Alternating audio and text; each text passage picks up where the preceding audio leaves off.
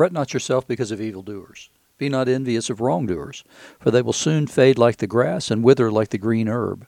Trust in the Lord and do good. Dwell in the land and befriend faithfulness. Delight yourself in the Lord, and he will give you the desires of your heart. Commit your way to the Lord, trust in him, and he will act. He will bring forth your righteousness as the light, and your justice as the noonday. Be still before the Lord and wait patiently for him. Fret not yourself over the one who prospers in his way, over the man who carries out evil devices. Those are the first 7 verses of Psalm 37, the first 18 verses of which are the psalm appointed for today, Thursday, January the 20th, 2022.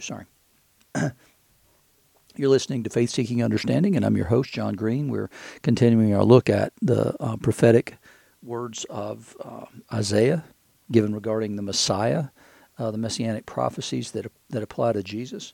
We're also looking at Ephesians 5, verses 15 to 33, and then in Mark's Gospel, chapter 4, verses 21 to 34. So remember, the first verse we're going to read today was actually also the last verse we read yesterday in the Isaiah prophecy. And he's speaking, remember, to Cyrus, the king of Persia, the one who will allow and fund the people of Israel to go back to the land, to rebuild Jerusalem, and also to rebuild the temple. And he's reminding Cyrus that it's he, the Lord, who really enables all this and who should get all the credit for this. He's reminding Cyrus, but he's also reminding the people, because it would certainly be a temptation to make more of Cyrus than he deserves. What they needed to observe was the Lord's Spirit working through this Persian king to enable their salvation. God can use anybody he likes to accomplish his purposes. And as I said yesterday, you can be either a willing participant or an unwilling participant. It goes better if you're a willing participant and that you recognize him as the true benefactor. So he says, I'm the Lord, there's no other. Besides me, there's no God. I equip you, though you don't know me, that people may know from the rising of the sun and from the west that there's none besides me. I'm not going to share my glory with you. I form light and create darkness. I make well-being and create calamity. I'm the Lord who does all these things. So nothing comes about without me blessing it or me cursing it. So whichever way it goes, it's me, not you. Shower, O heavens, from above, and let the clouds rain down righteousness. Let the earth open, that salvation and righteousness may bear fruit. Let the earth cause them both to sprout. I, the Lord, have created it. And what he means by creating it are all the things that he mentions. Shower, O heavens. Let the clouds rain down righteousness. Let the earth open. Let the earth cause them both to sprout. And so it's all God's work beginning to end. And one of the things that I've said multiple times about that parable from yesterday in the gospel about Jesus speaking about the sower who sows seed on different kinds of soil is that ultimately, even then, the ground has to be prepared to receive it. So there's work to be done, and we cooperate with God in working the soil of our lives to make it receptive and fruitful. So again, willing or unwilling. Woe to him who strives with him who formed him, a pot among earthen pots. Does the clay say to him who forms it, what are you making? Or your work has no handles. Woe to him who says to a father, what are you begetting? Or to a woman, with what are you in labor? And it's God saying, don't question my ways of accomplishing things, just submit to the process. And again, willing or unwilling. And so he said, it's foolish for human beings to argue with me over what I'm doing or how I'm doing it. Because, well, I'm God and you're not. I've created you as well. Thus says the Lord, the Holy One of Israel, and the one who formed him. Ask me of things to come. Will you command me concerning my children and the work of my hands? I made the earth and created man on it.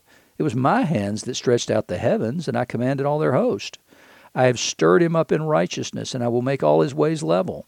He shall build my city and set my exiles free, not for price or reward, says the Lord of hosts. Thus says the Lord, the wealth of Egypt and the merchandise of Cush and the Sabaeans, men of stature, shall come over to you and be yours. They shall follow you. They shall come over in chains and bow down to you. They'll plead with you, saying, surely God is in you, and there's no other, no God besides him.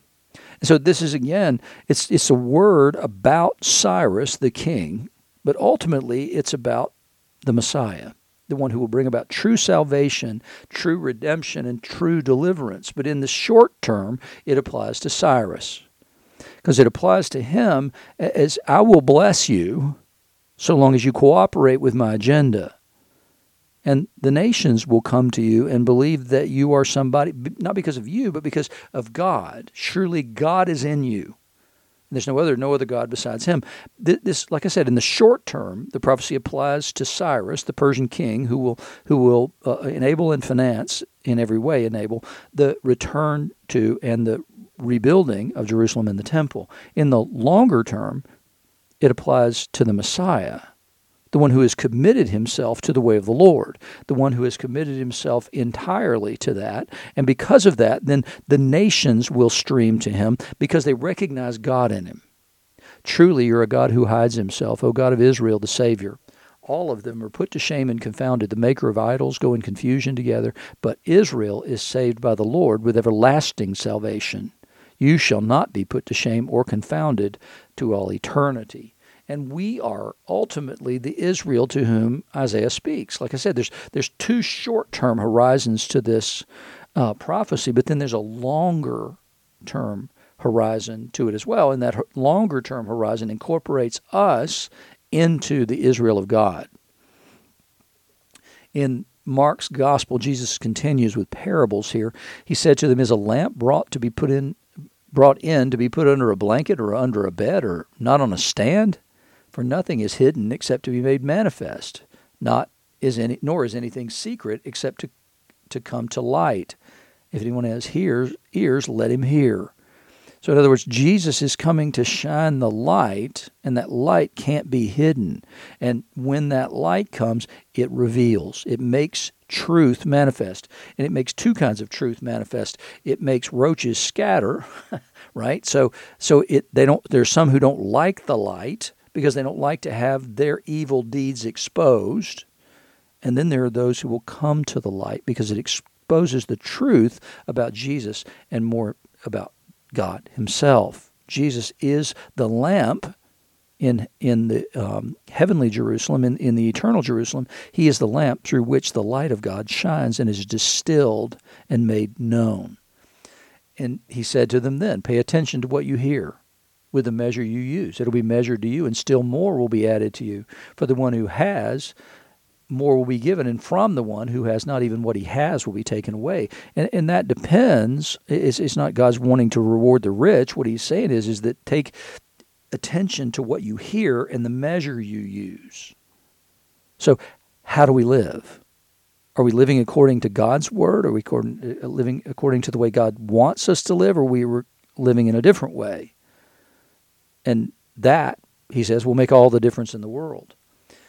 And he said, the kingdom of God, as if a man should scatter seed on the ground. He sleeps and rises night and day, and the seed sprouts and grows. He knows not how. He doesn't understand the scientific process behind it, but he does know that it's got to be watered and all these other things have to happen, but he can't describe the actual workings, maybe, of all that stuff. He's sowing seed.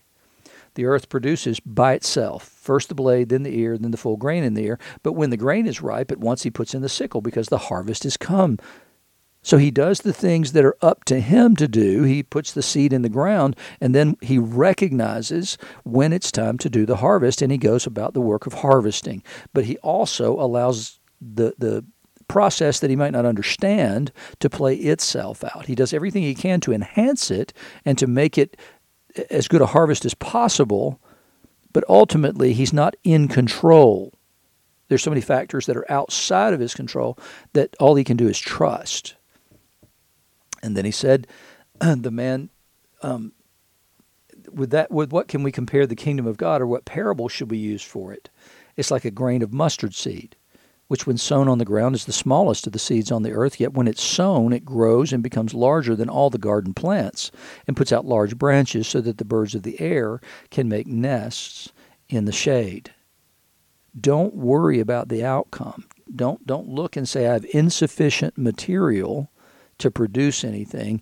No, he says, look, treat it this way. The kingdom of God is a miracle and a mystery. And so just sow the seed and then trust God for the results. Do the work that you've been given to do. Sow that seed and then trust God for the results, and He will do abundantly more than you can ask or imagine, as Paul said in the message in the letter to the Ephesians in chapter 3. And that's exactly what he's trying to say here is that it starts small and then grows incredibly large. This is exactly what's happened in history with the church. And so our job today is to continue to sow the seed. And too often we've gotten distracted from the work of sowing the seed. Even the church has gotten distracted from the work of sowing the seed, and we've immersed ourselves in so many other things. And in doing so, what we've done is we've adulterated the gospel, and we've treated it as though it's a secondary issue, that these other things are really our primary issues. Sowing the seed is a secondary issue, and Jesus tells too many parables about sowing the seed for us to ever be confused about the primary work of the church and of Christians. So, I might have something that's attributed to St. Francis used to be on my desk. I don't see it now. We've moved things around a good bit lately, and so we've had to. So because when Will came home, we had to have a place for him, and that had to be on the ground floor, and blah blah blah. Anyway, so there was a thing that says, "Preach the gospel at all times, and if necessary, use words." It's necessary. That's a period, end of sentence thing, is that we have to do everything intentionally, and we have to let people know we're doing it intentionally. We have to let them know the reason we're doing what we do. It's important that we preach the gospel in words.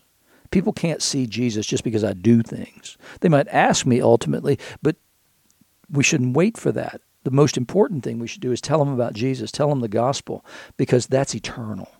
I can go out and do all kinds of good things for people, but ultimately, I'm just doing good things for people. If I'm not preaching the gospel in the middle of that, if I'm not telling them about Jesus, if I'm not telling them about He is the way, the truth, and the life, and the only way to eternal life, then I'm really only doing something that's ultimately of no particular significance if it's not paired with the gospel. With many such parables, He spoke the word to them as they were able to hear it. He did not speak to them without a parable, but privately to His own disciples, He explained everything. And that kind of goes back to this, truly you're a God who hides Himself. And He hides Himself, but not so that He cannot be found by those who search. And that's the important thing. That we, as Christians, need to be constantly searching and saying, God, what are you doing? Where do I see you in this? In what's going on in my life, in what's going on in my friend's life, in what's going on in the lives of those around me, and then larger, what's going on in the world. Where do I see this? And where do I see you? Because if I see you there, then I'm going to join you there. Paul says in Ephesians, look carefully then how you walk. It's important that you look carefully how you walk. Pay attention. Do things deliberately, not as unwise, but as wise, making the best use of time because the days are evil. Well, if it was true in Paul's day, it's no less true today. We might have gone through the Renaissance, and we might have passed through the Enlightenment and come to the belief that things are getting better, but no, things fly apart. They do. We come up with worldly wisdom that hasn't made the world better. And the reality of that, if anybody could learn anything from the 20th century, it's that our knowledge hasn't made us wise. It's made us murder in way too many instances. Not just the Nazis, but also what happened in China, what happened in Ukraine, what happened in Azerbaijan, what happened in Russia, what's happened in all kinds of places where we've come up with new systems, and then those systems become totalitarian repression, and ultimately that means dissenters have to be, exterminated is the nicest word you can possibly use for that. And that's the problem. The further that we've gone away from God's Word as an organizing principle, the more we've had to enforce our wisdom at the wrong end of a gun. And so it's important. The days are evil. Therefore, do not be foolish, but understand what the will of the Lord is. And don't get drunk with wine, for that's debauchery. But be filled with the Spirit, addressing one another in psalms and hymns and spiritual songs, singing and making melody to the Lord with your heart. Rejoice again. And again I say rejoice, Paul says. And it's important that we keep our eyes fixed on him and our hearts fixed on him. He says, giving thanks always and for everything to God the Father in the name of our Lord Jesus Christ, submitting to one another out of reverence for Christ. And it's important that we constantly give thanks. If I could change my life in any one way, if I could change your life in any one way, it would be to say, let me be more thankful to you. Because it's the thing that keeps us more than anything else fixed and focused on him. It keeps us from ascribing too much to worldly leaders. It ascribes us from thinking too much and ascribing too much to those who do us good. No, ultimately, everything has to go back to him. And if everything goes back to him, then I'm submitted to him. And I recognize that it's only from his hand that I have anything at all. And then I can be grateful for everything. Because first I realize I don't deserve anything. I deserve death because of my sin. And then he goes on to say the stuff that's controversial in our day. Wives, submit to your husbands as to the Lord. We don't like that idea because we believe in some weird version of feminism. This is one of those things that I think becomes part of that worldly wisdom. There's something absolutely true that there's a reaction against within feminism, right? So if this headship has been exercised badly, then there's a desire, because it's been exercised badly and wrongly, to escape that. But the problem is that what should happen is men should repent. So when Paul gives this, then he's not just saying that to them. He says, for the husband is head of the wife, even as, this is important, Christ is the head of the church, his body, and is himself its Savior. Now, as the church submits to Christ, also wives should submit in everything to your husbands. And what's happened is that way too many men stopped reading there. And they didn't even pay attention to the part even as Christ is head of the church. He's to be a Christ figure in that way that he loves her enough to lay down his life for her. Husbands, this is the important part, right? I mean, those two things can't be separated from one another, the instructions to wives and the instructions to husbands. Love your wives as Christ loved the church and gave himself up for her. That's how much he loved her. He was willing to lay down his life for those who killed him because he loved them so much. And he knew that would be the only way people would change. He did that he might sanctify her, having cleansed her by the washing of the water with the word. He saw what she could be, but only could be so long as he loved her so much that he was willing to lay down his life for her. And that changed her into the ability to become who she might be, to stop living in darkness and fear and dread, and then ultimately to live in the light and to love her husband so that he might present the church to himself in splendor, what she could be. He died for what we might be, but only through his death, without spot or wrinkle or any such thing, that she might be holy and without blemish. He loved her more than he loved his life. And that's the way we as husbands are intended to love our wives. In the same way, husbands should love their wives as their own bodies. He who loves his wife loves himself, for no one ever hated his own flesh, but nourishes and cherishes it, just as Christ does the church. Because we're members of his body, it's a reflection of him. The church is a reflection of him, and he wants the church to be beautiful and glorious in order to display his beauty and his glory. Therefore a man shall leave his father and mother and hold fast to his wife, and the two shall become one flesh. The purpose of leaving the father and mother is to bring about this new and glorious thing, and then the cycle will repeat itself.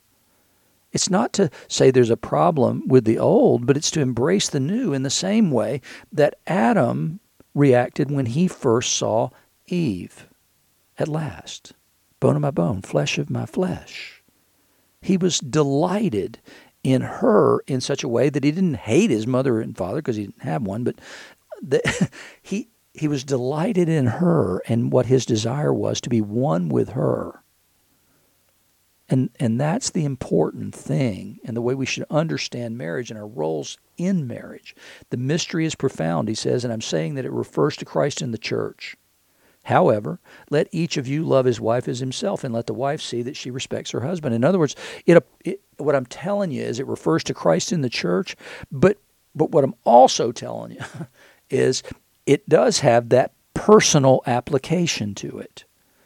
And so whenever I do a wedding, I always challenge the couple in such a way as to let their marriage reveal Christ in them. Let it be a witness, the marriage itself be a witness to Christ in them. And it's important that we do that because everything, including our marriages, need to redound to the glory of God in order that he might be made known.